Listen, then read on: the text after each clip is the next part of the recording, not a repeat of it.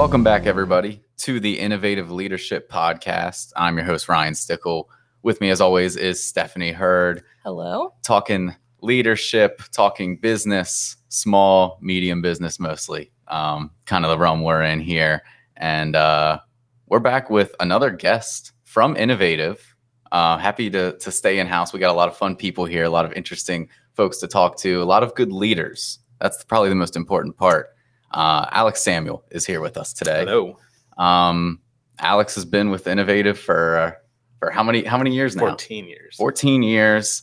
Probably, one of the longest tenured here at Innovative.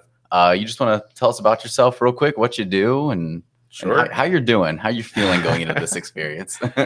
Well, this is going to be my first podcast recording, so I'm nervous, of course, but so you guys have done a pretty good job prepping me. So I've got some notes. We'll see how it goes. So currently, I essentially, in a nutshell, oversee the technical department. So all the technicians, the managed services, the server backups and server monitoring and project team, anything that's technical, essentially they report to me and I oversee it. Gotcha. So for better or for worse, we're going to pull you out of that today. Okay. the technical side, at least. Right.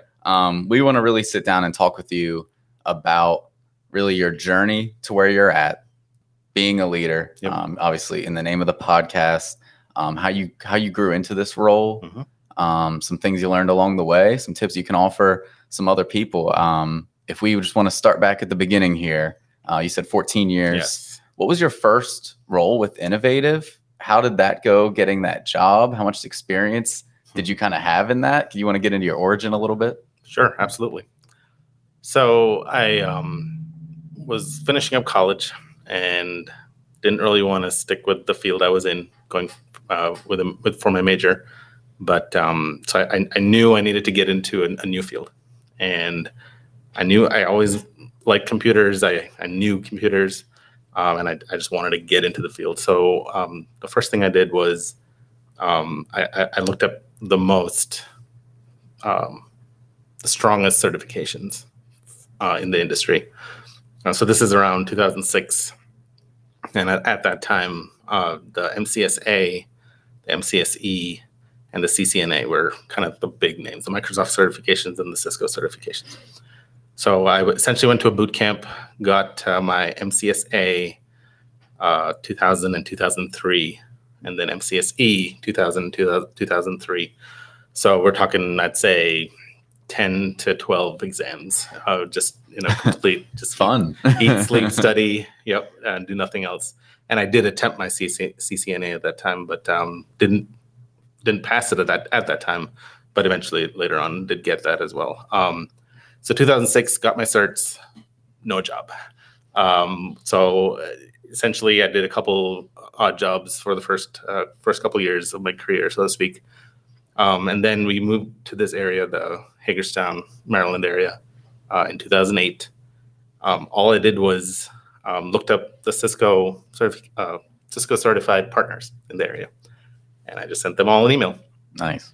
And said, I'm here. I have these certifications. I don't have any experience. Let me see what I can do, or is there anything I can do to get my foot in the door and that kind of thing. So I got a response from two companies. One was Innovative, and there was another company who reached out to me. So I actually had a conversation with the other company first, and it was a slam dunk. He just said, I'll give you a job. All you have to do is study for these certs, these other certs that you need. I'll give you 3 months. You're set. And I'm like, okay, that sounds great. And I was going to cancel my interview here with Jim and Jason from Innovative. Wow. And but then new to the area, I didn't know if this other company is going to interact with this company. I didn't want to burn bridges, so I'm like, well, I have the interview scheduled. Might as well just honor the interview. So. We were on Oak Ridge Drive, right by the Meadows ice cream shop back then. And so showed up, had my interview, and after the interview, I was just like, oh boy, they're going to make this decision really hard. Oh man. Because, essentially I had, I was set with this other offer, so to speak. and then I just connected with the owners at that time, and obviously Jason's still here. I can't even say what exactly it was, but there was a connection, and they felt it. I felt it. They were talking about putting a job offer right when I was in the room, and so it was just a very good experience. And then after the interview, I walked over and had some ice cream, just thinking about life and what to do. And the most serious ice cream of your life. Yeah, really good ice cream. And then so I opted to join this company. The other one went out of business a couple years afterwards, so I think I made the right choice. Oh, good choice. Wow. So I mean, started from basically a mass email. Yeah. To I guess I'll take the interview. Yep. And now a decade plus later, that's a cool story. Yeah. To have there was some force working on you, something in your brain that just told you. Yep. Because you can't put your finger on it. It was just an instinct. Yeah, it was the whole conversation, right? Like, so just talking to the guys and getting out of just the technical stuff, right? Talking to music and talking about other things and just having a connection. And, that's kind of been what Innovative has been all about, the whole, that family atmosphere. And, right. And just knowing there are people, like the core values kind of showed through, right? So you can sense it right from the beginning. Were Innovative's core values defined yet at that Nope. point? Okay. I was going to mention that because we've talked in other episodes a lot about the EOS process and the process that we're going through. And I know our core values pretty significantly predates that process, but it seems to me like even before we defined the core values, they were were there in spirit. There was one, the perception is reality and must always be managed. That was defined, and actually used to be on our phones. They found a way to put the text on our Cisco phones. So that one was, I guess, defined. But everything else it was part of their DNA and our DNA, and it just wasn't written out in 6 bulleted points at that time. Gotcha. So what was that? What was the first job you had? So first job title, I should say. I mean, so as far as job titles go, and this is something we're still working on, everybody's just been a systems technician. So in that sense, so pretty straightforward. But I would describe my role at that time to have been a very highly certified intern. Gotcha. So it was unique. Your usual, interns come in with, fresh out of school, no experience and not much schooling. I had the schooling, quote unquote, but no experience. And I'm sure Tyler had some frustrations with me at that back then, because I'd walk to a computer and be like, how do I do this? Because I just hadn't done those particular mouse clicks. I knew conceptually what to do with the schooling and the stuff. So, in that sense, it was overwhelming to get in on the field, go to customer sites, show that I can do this work. But really where the rubber hit the road was in 3 months, I was doing projects. Like, wow. Because I had the certifications to do the projects, and rightfully so, there was expectation for me to be able to handle those projects. We would never put an intern now, after 3 months on a exchange migration. And so there I was migrating servers, and all my training, it came back to me. It's like, oh, so this is what they were talking about in the books when I click on these buttons. So yeah. Did you have any leadership aspirations at that point, or were you just thinking, I'm just going to be doing this? Happy to have a job, I guess. Yeah. Definitely at that time, it was no leadership aspirations. And actually for a few years after that, even, I never felt like I was someone who wanted that leadership role. I always said I was a much better follower than a leader. And I operated that way for a good amount of time. What was humble? Yeah. So obviously something changed there. Yes. Looking at the position you're in now versus what you're in, like 12, 14 years ago. Yep. What was there a period of time? Was there a moment that kind of initiated that shift into wanting to be a leader, maybe having to be a leader? Right. Yeah, I'd say so. I was essentially a field technician for 5 years, working on some higher level projects and whatnot, but also just doing day-to-day break fix that everybody does. around 2013, I transitioned into a role that's more essentially just sitting in a room by myself with headphones on and working on online backups and server monitoring. And that's all I did day in and day out. But being in that role allowed me to then kind of observe all the different areas of the department. And I was in that role for about 3 years. And I then started noticing issues, so to speak. And it wasn't like anybody was completely dropping the ball or anything like that. It was just, hey, this could be improved. Yeah. These problems could be solved. This is really not working well. Just these little tweaks can fix it. And also to your earlier point, so Tyler, obviously he's still here. There was another technician who was essentially like a senior engineer. He left around 2011. So when he left, I essentially became like the second, who'd been here second longest, so to speak. And so just from that tenure, so to speak, everybody would come to me if Tyler wasn't available, if Jason wasn't available, they'd come to me. And so I wasn't a leader or a manager per se, but if by default they would ask me what to do, and I usually had an answer, usually the right answer of what to do next. And so by proxy, I kind of had that role, not officially. But anyways, so 2015, I kind of officially got a manager title. But at that point, it was just me in my role, and I had another technician who we both worked on online backups and monitoring stuff. And then it was just a series of quick events that happened.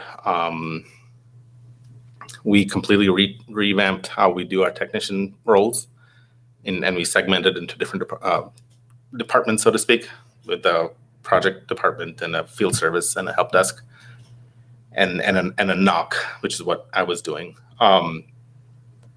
It just laid itself out in a matter of 2 or 3 months. Wow. I saw an area where I could help a couple technicians, and so I said, hey, why don't I work with them more? It wasn't in me saying, can they report to me or me manage this department? It's like, I can help them out on these things.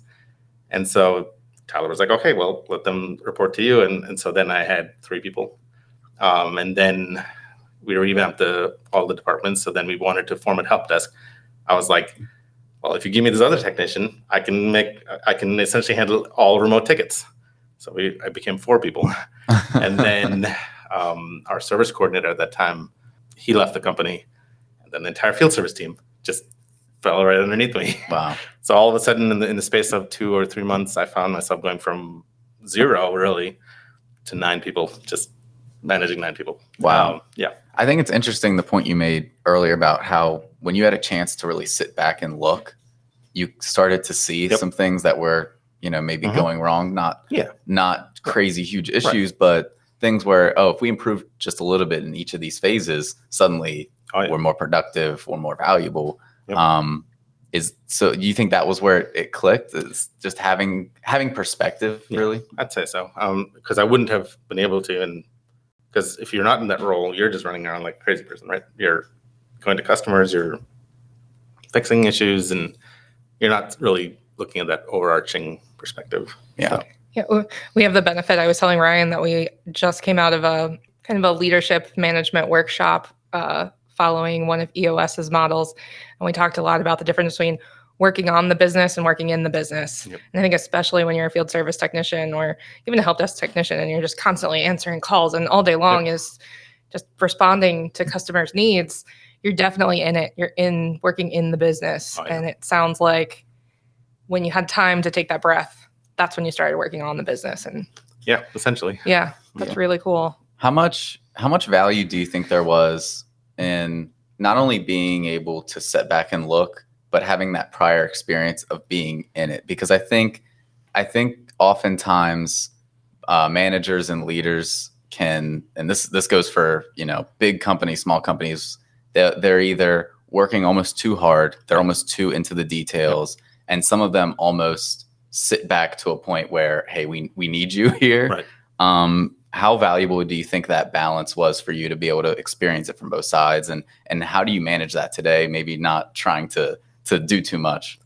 That's a really good question. In my mind, I think it was everything. The way I approach my role and everything that I do, I feel comes from that technical background. I mean, obviously there are great leaders out there who they don't necessarily come from those roles. They're able to just kind of step into any role and be a good leader. But the way I operate that's my foundation, right? So I wouldn't have been able to connect the dots if I wasn't someone who had been in the trenches and worked those late night projects and overnight projects and been the person to go and fix servers in the middle of the night who just, that completely crashed and 24 hours at a time, just staying there and working with vendors. And so just having that, and it kind of also leads into, breaking those months of just quick escalation, breaking it down a little bit. There was one situation where I was still just, working in the back room or so, and the service coordinator essentially had to be off for a couple days. And so they asked me to step into that role just to help out while he was out. And I was like, I can do this really well because I know what these guys are going through. I know how long this issue is going to take, and I can coordinate. Oh, that really important customer went down. I'm going to pull this person off of this issue to make him go there. And again, it wasn't me trying to be like, hey, I can do this so much better. It was like, hey, when this guy comes back, I can help him elevate what he's doing. And if there was any aspiration or me looking to, climb the ranks, so to speak, or anything, it was just me saying, I can come alongside this person and help him just open his mind on all sorts of these things. And just the way it happened, it was that escalated quickly. It went right up to right past, because I really just wanted to be a service coordinator, and solve those issues. And then before I know it, there's 9 people reporting to me. Just like that, just turn it around. You wake up one day and it's like, oh, hey, I'm in charge of all these people.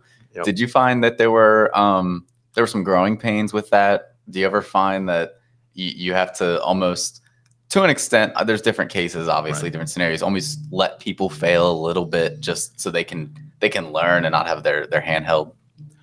I'd say theoretically, yes. Practically, what I was able to do was very much not that, because especially I had to still do my old job of the online backups and server monitoring. There's no room for error on those things. Yeah. Especially on backups, like you can't have a backup fail and not be able to restore.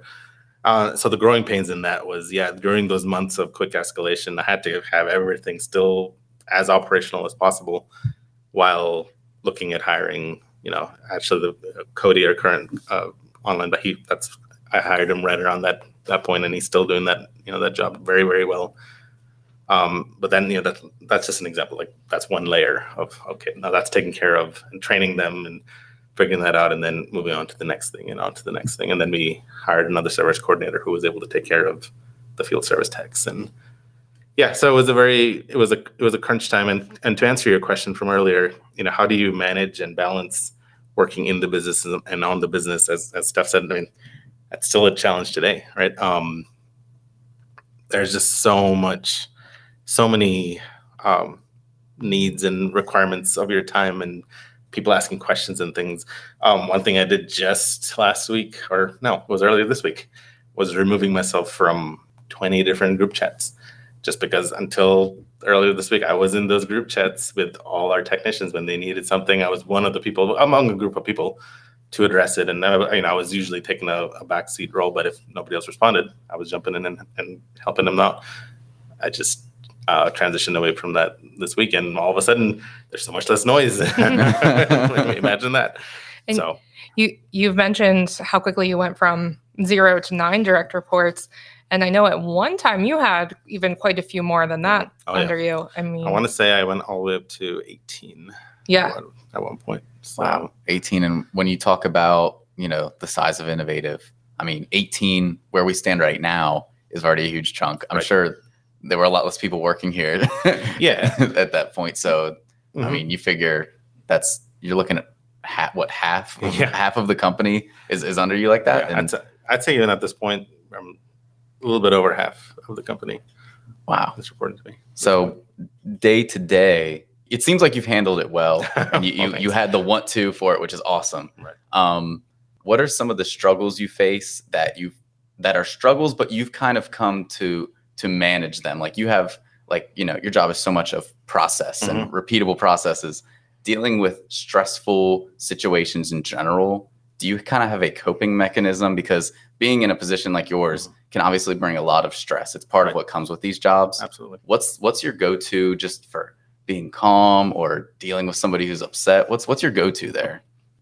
At this point, after many years of development and very intentionally moving things and siloing them appropriately, I'd say at this point, my coping mechanism is to keep work and home life separate. One of the biggest things that drives against that in our department is the after hours work. And so I'd say back when I was directly managing also the after hours work would have been the most difficult time in all of that. Because you can't really disconnect. As soon as you have an after hours call, you got to kind of, I may not be the person jumping in the car and going, although at one point I did that too, but as the manager, but it's just been a transition. So the years that I had to do and watch over the after hours stuff, but then identifying the next leader who can do that and balancing that out. Okay, you're watching these calls after hours, or if you're on vacation, then I'll watch them for a week. And now currently, we have 3 managers who are overseeing. So I went from at one point 18 direct reports, and currently I have 3 direct reports. So that was a process in itself. Over the last couple of years, one by one, training them to manage, each person. Each one was a warm handoff. Because again, it's all about people, right? It's people first. Right. So making sure that transition happens smoothly. And getting into that transition, you do have to hire people to take on certain responsibilities because eventually, there will be an avalanche. You kind of have to learn how to hand things off to people and trust those people. And, we can use this a little bit. We're going to talk about EOS a little bit today. Do you want to talk about what you look for in somebody when you're looking to hand them a certain role or a certain task? Because just from talking to you, I can tell you're pretty detail oriented. Yes. And so you care a lot about how things are done and making sure they're done correctly. And that can be a lot to hand off to somebody and trust them with that. So what is something you look for in somebody beyond their resume that makes you want to trust them and hire them? Looking for those people skills. I think it comes down to that. As Steph mentioned, we've had our core values written down, I want to say since 2014, 2015. So that has helped immensely. Even before EOS was a thing in our world, we had core values. And so if the people who work here embody those core values right off the bat, they're so much further along than anyone else. When you're hiring someone, it's hard to know whether they're going to follow those core values or not. We try to do a good job. We could be doing a better job, but just trying to explore those core values in the interviews. But everybody in my team so far has risen up the ranks, very similar to what I did. All the managers here kind of started at one point, doing, I wouldn't say the grunt work, because some of them did come with experience, some of them did come with certification. So they came in and, pretty quickly were hitting the ground running. But everybody's been in the trenches, so to speak. And so in that, certain people set themselves apart from others. Not intentionally. It's not like they're trying to set themselves apart, but there are going to be these people who are better communicators and better with customers and better than me even in many regards. And people gravitate to them as leaders. And so, it's just a matter of making those moves. Last year, so I want to say from a period of summer of 2021 to summer of 2022, we had 15 to 17 role changes in our department, which is nuts because we have 27 people in our department. So if you're thinking 15 to 17 role changes, like one person moved to Florida, one person moved departments, one moved to Vermont, one technician left as a level 3 technician and then came back as a manager within the space of 3 months. I mean, I could go on and on and on. And that was just, in some senses, was nuts to think that we did all that change in that short period of time. But that's exactly what was happening, is people were just sliding and like moving from one place to the next and getting to the right seats, and everything in between, good reasons, bad reasons. But around fall of last year, and part of it was intentional, and part of it was just like, we can't handle any more change or as much change anymore. So we need to just slow down on the change. But timing happened, and that's right when we started introducing traction. I don't think I would have been able to do traction the previous year. That would have been way too. Yeah, it was wild just even keeping up with it from my outside. Yep. Like, where is that person? Yep. Do they even live in this state anymore? Yep. Like, yeah, it was wild times. Oh my gosh. What you have made such a successful transition from working in the trenches side by side with the rest of the team to now, vice president. What advice would you give to somebody who is in that new manager role where, the people that were once their peers, that's sometimes kind of an awkward transition. What advice would you give to somebody going through that transition? I'd say if you're going through the transition, keep it about the people. People first. It's almost like you can't go wrong with that. In any decision you're making, any issues, one of the things I always, anytime we got into issues, so being a manager for that many people, you eventually, you're essentially a therapist to a certain degree, because people go through so many different things. I found it's actually pretty hard to go wrong if all your focus is making sure they get back to a good mental state, a good physical state, like focusing on their health, because you can't really expect them to do really well at a very demanding job if they're not at least a stable. They don't have to be in a peak place, but at least in a stable place where their basics are met and they don't feel like there's somebody breathing down their neck. Now, I mean, there's a place for that if we're having customer issues and that kind of thing. But I was able to, and still going through a couple, people who are having issues even now. But yeah, focusing on them and their health.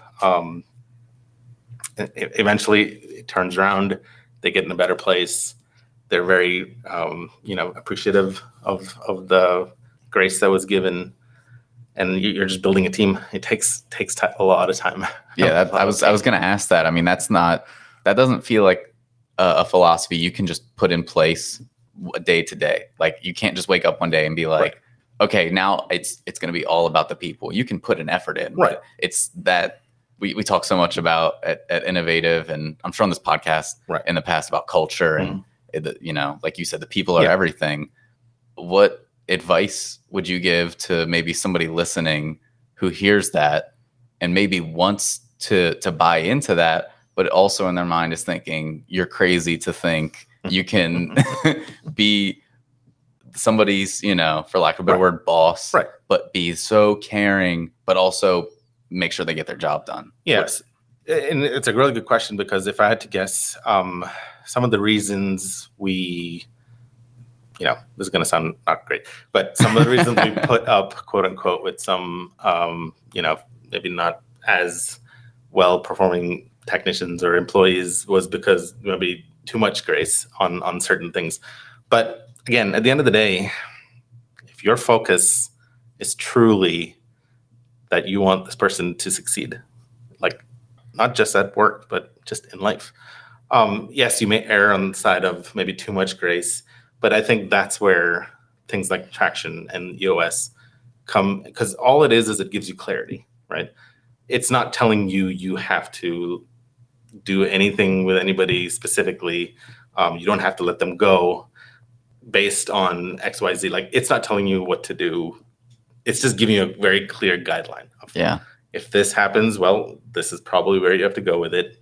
And then it just gives you that kind of like progression.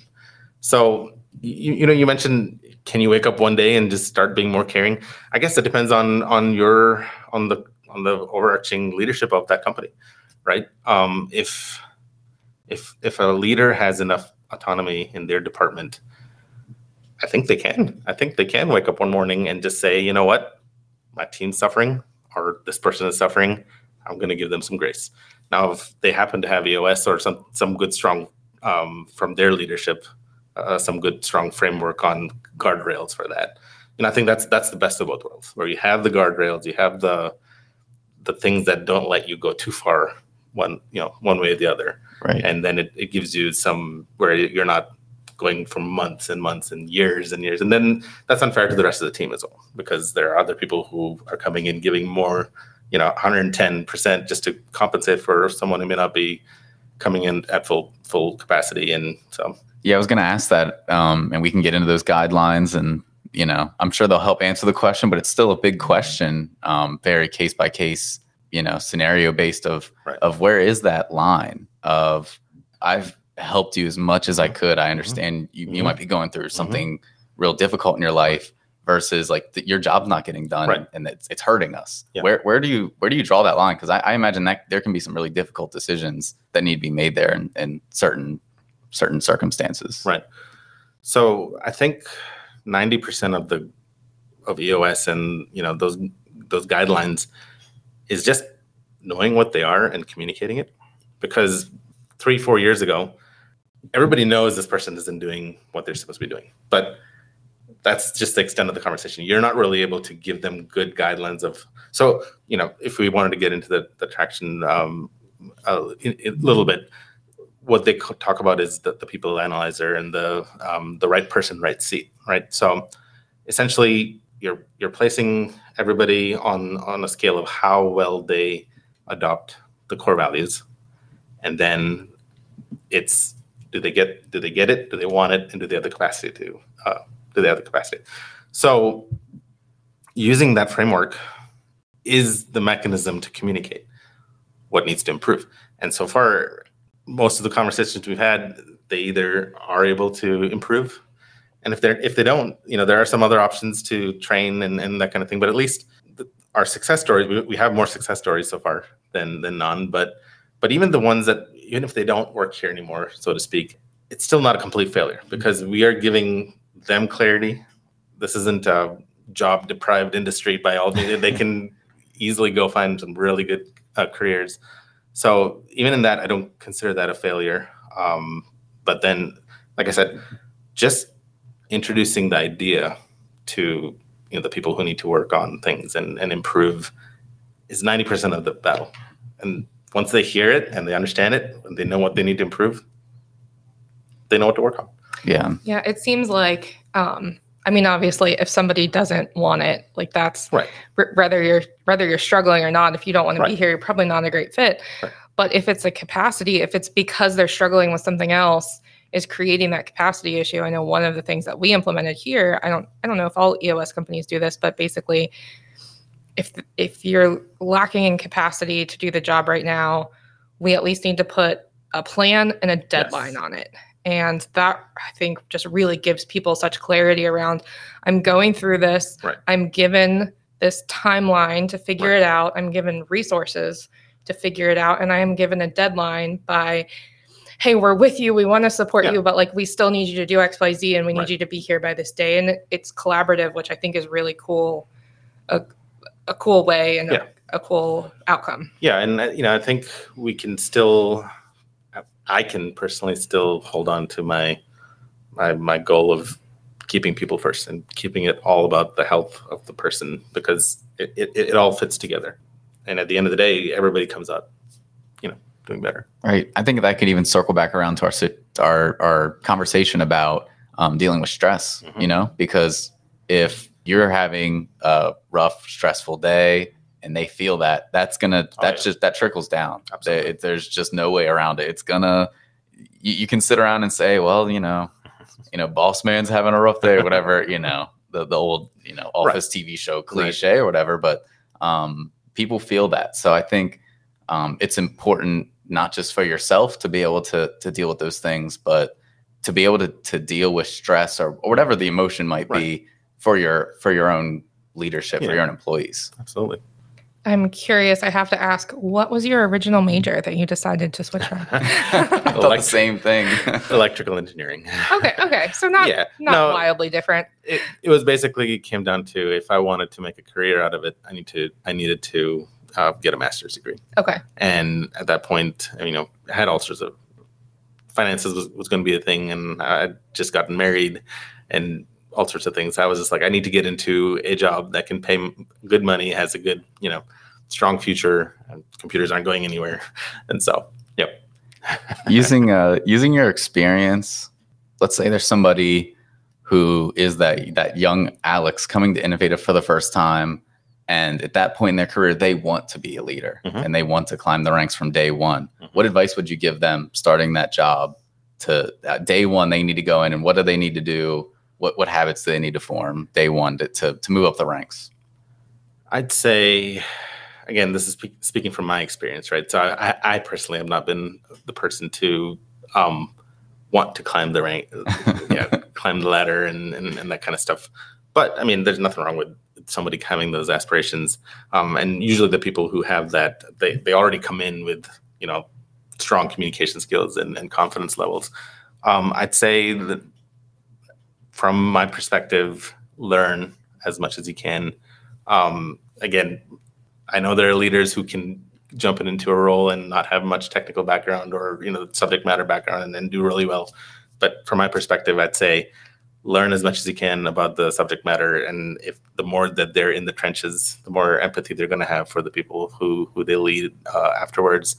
There's going to be even someone who, quote unquote, isn't a manager. And like I mentioned earlier, I wasn't a manager for, 7 years, 8 years. But I was leading. I was leading in many different levels. If I was the leader of a project on any given basis, a 1 week to 3 week time frame, I might have 2 or 3 people following my lead on this plan or whatnot. And that's another thing, really cool thing about Innovative. It's so modular. Anybody can be a leader to anyone based on the task at hand.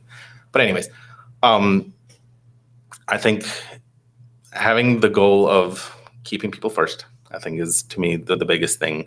And then just looking for ways to solve problems. What can you do to make this issue or this task run more smoothly? And I think that if those are your goals and those are your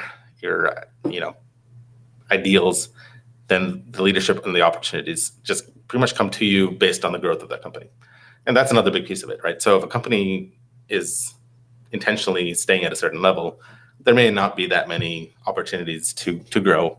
And so then, someone who's really looking for those opportunities may need to find some other spot. But for a company that is very strong on growth, I think those roles just automatically come in.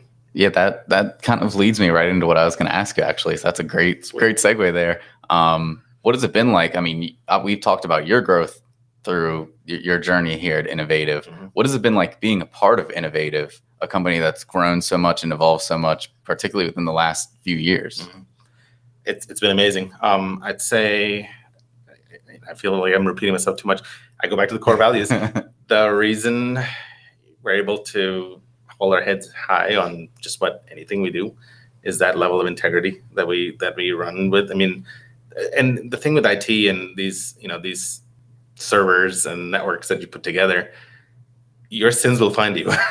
If you don't do something right 7 years ago, that stupid little checkbox that you didn't check or somebody didn't check will come out and bite somebody somewhere at some point, because it's these things just, it's garbage in, garbage out. So if it happened to me, there were projects I did as a new technician, and I kind of glazed over some details. And then when that server was getting pulled out 7 years afterwards, somebody was having a heck of a time because I didn't do something right. And that, that kind of stuff really, so it's, I lost my train of thought. What was the question again?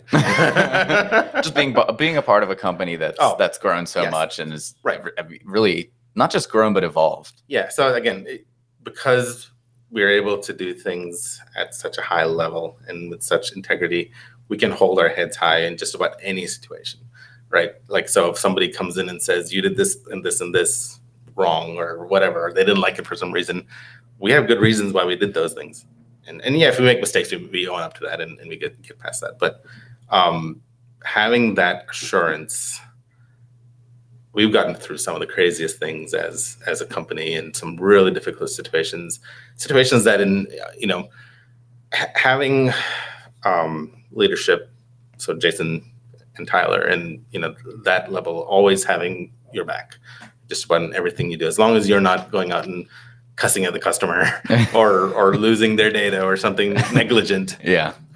They have your back, and then just being able to rest. And it took me a few years to fully trust that, because again, you work in more toxic environments where people are always out to get you and always kind of throw you under the bus and stuff, and you're always guarding and watching, trying to guard your back. But it took me a few years to finally trust that. And then at that point, it's like, okay, now I can be free. I can kind of do what I want, with full assurance that I'm not going to be blown up about, doing this in a certain way. And I think that all plays in. I mean, I think there's two main takeaways today from this conversation would be, first off, core values are amazing. Yep. And I mean, is there any company that shouldn't have core values?